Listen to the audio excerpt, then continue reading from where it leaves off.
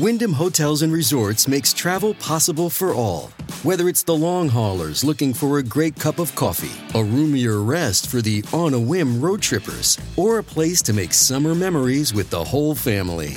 No matter who you are, where you're going, or why, with 24 trusted brands to choose from like La Quinta, Days Inn, and Super 8, your Wyndham is waiting. Get the lowest price at WyndhamHotels.com. Restrictions apply. Visit website for more details.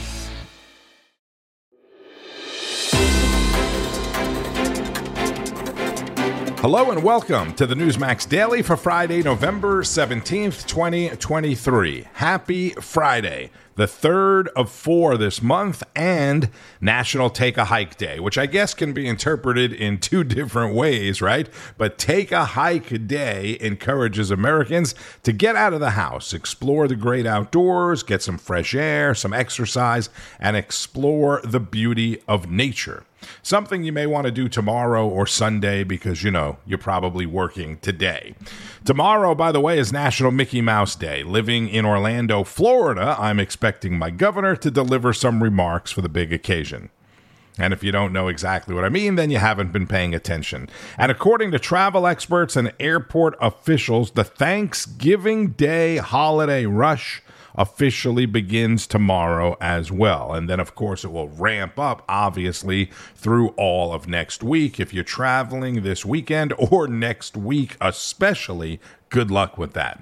President Biden and the First Lady will travel back to the East Coast tonight after spending another day at the APEC summit there in San Francisco. Biden hosting the Leaders Retreat today and will have bilateral meetings with the President of Mexico. I'm sure he will talk a lot about fentanyl with Mexico as he did with the President of China. And hopefully, he had a good night's sleep. I'm talking about President Biden, and I'm not joking. Did you see some of the video of him yesterday? Wow. So today it looked like Joe Biden beamed down from a spaceship somewhere, and he had never been on the planet Earth before. Seemed to be totally and completely lost. Seriously. It's like he's never been to such a meeting before. He's going to look at the guy next to him like, what's happening? Can you tell me what's happening? Hello? What do I do now? The President of the United States. There you go. Thankfully. Yeah, all right. Now, I thought he was going to go to the restroom, but he's going to say something. And sorry to keep you waiting. Yeah, why were you keeping us waiting? Sorry.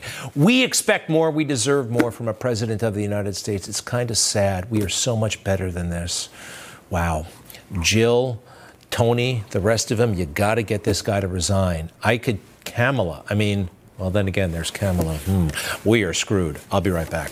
That's Greg Kelly, host of Greg Kelly Reports, who also covered President Biden not being charged for his mishandling of government documents. You remember all the documents that was discovered in his possession, the classified documents from when he wasn't the president, as opposed to President Trump's possession of classified documents as the president?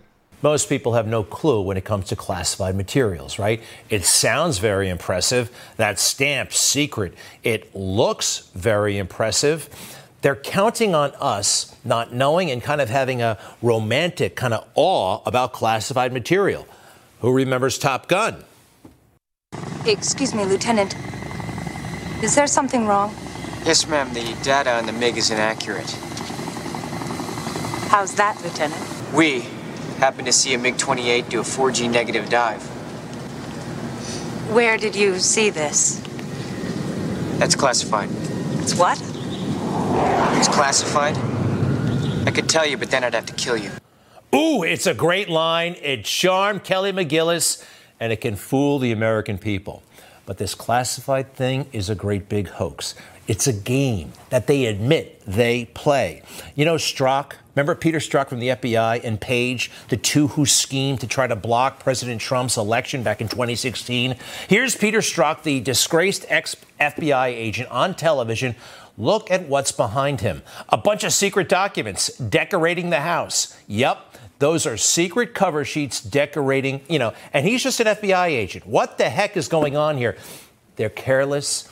It's not a big deal, but the president himself has special access, and can quite frankly do almost anything he wants with these documents.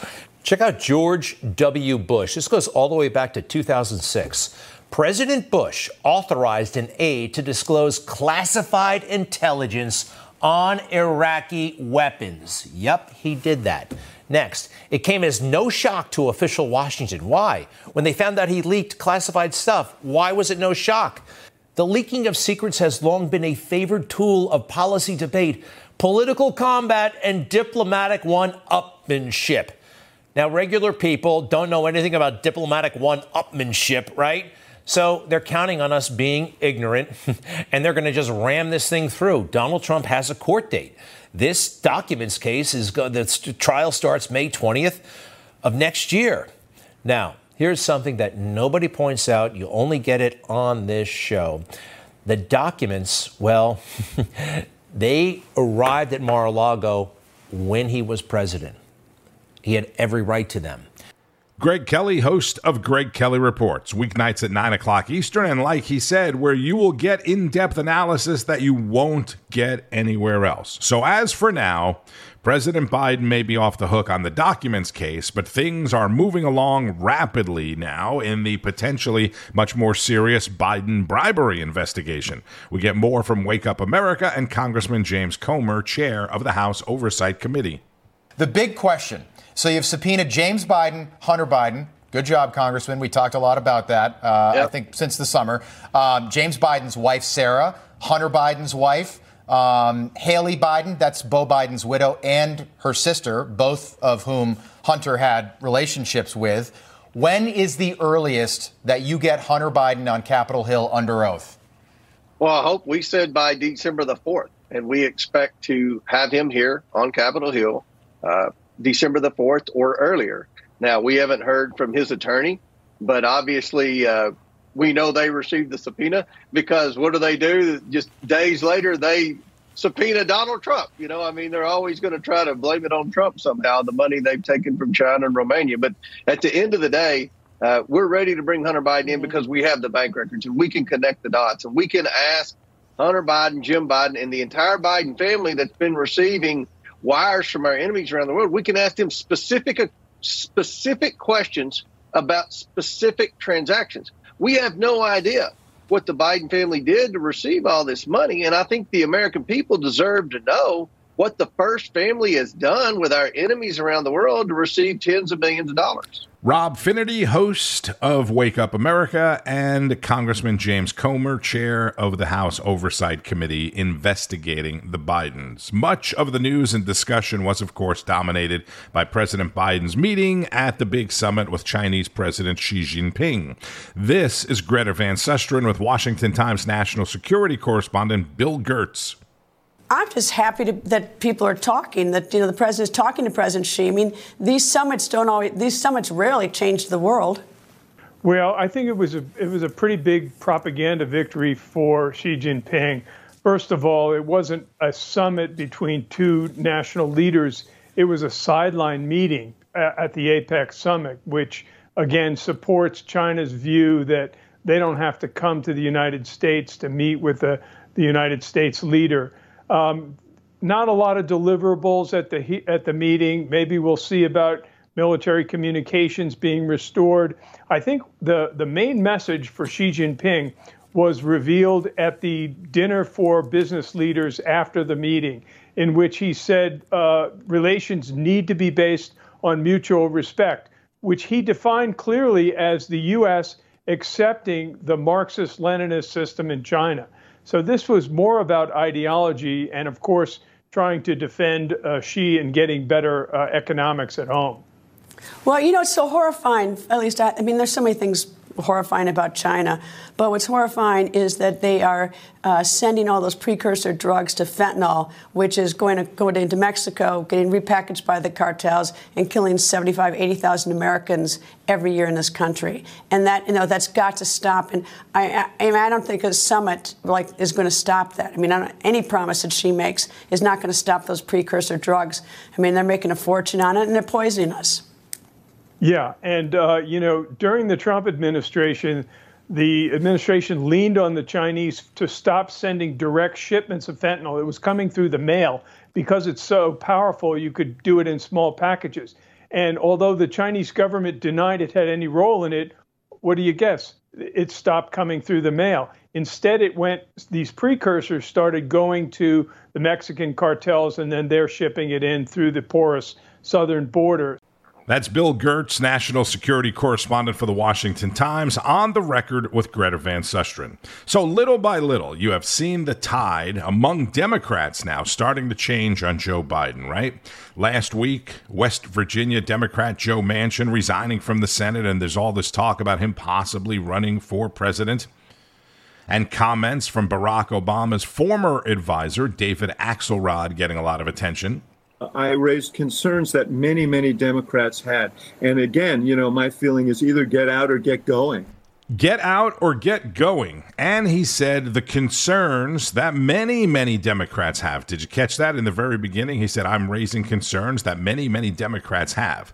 And yesterday, another Democrat stepped up and said President Biden has to go. House Representative Dean Phillips of Minnesota announced that he's launching a Democrat primary challenge against the president. Not going to run as an independent, not a Green Party candidate, but as a Democrat for the Democratic ticket, somebody that can actually win. Phillips, an advocate of cannabis, has suggested that President Biden smoke weed and has been a critic of Bidenomics. So this could be interesting. And New York Democrat Brian Higgins said he plans to resign from Congress in February after 19 years on the job, citing the growing dysfunction in Washington as the main reason. Higgins represents the city of Buffalo and Western New York. And then in New York, Republican George Santos announcing that he will not seek re-election to the House next year following the Ethics Committee's release of a long-awaited report yesterday. It concludes that there is substantial evidence that the New York congressman used campaign funds for personal purposes. Santos made the announcement about not running again for re-election, but called the investigation a biased report.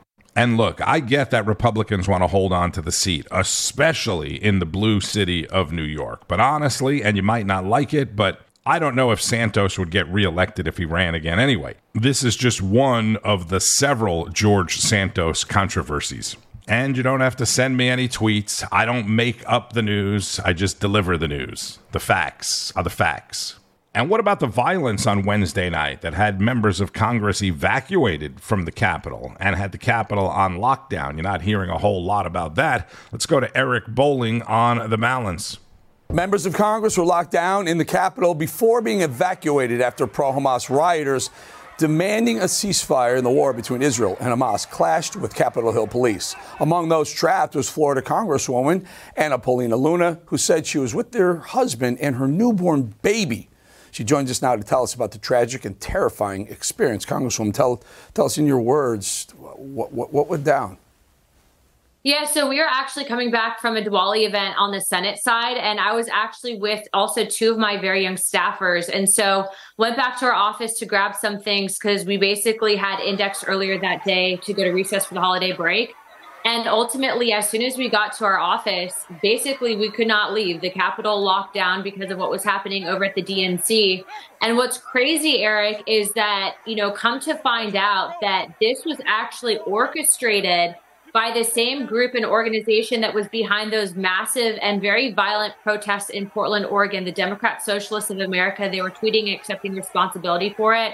Also to note that many members of Congress that couldn't get out that night, there are a ton of members that actually sleep in their offices. So obviously a massive security concern. But, when you're there, and obviously I have my child with me, I had my young staffers, it's nerve wracking. But even more so, it was interesting to see that there was actually Democrat staffers and people that were over at the DNC that were scared to even walk on the streets by themselves while this was going down. So these people were not friendly. They were not there doing a peaceful protest. And the irony, the people that are there protesting for peace and gods are using violence to get their message across. Amazing. Florida Representative Anna Paulina Luna on the balance with Eric Bowling. So this was a very violent protest, right?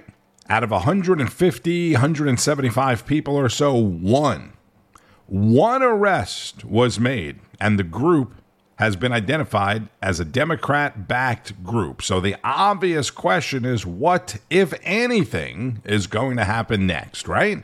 Calls to mind after January 6th. Everyone's, this January 6th thing, right, was a threat to democracy. It was an insurrection. It's a upending of American democracy after 245 years. Meanwhile, I'm watching some of these videos. It looks very violent. It certainly looks more violent than anything we saw yesterday in D.C. during the 290,000, almost 300,000 people peacefully protesting. That's anything but peaceful. Have you heard word of anything going to go down for these protesters?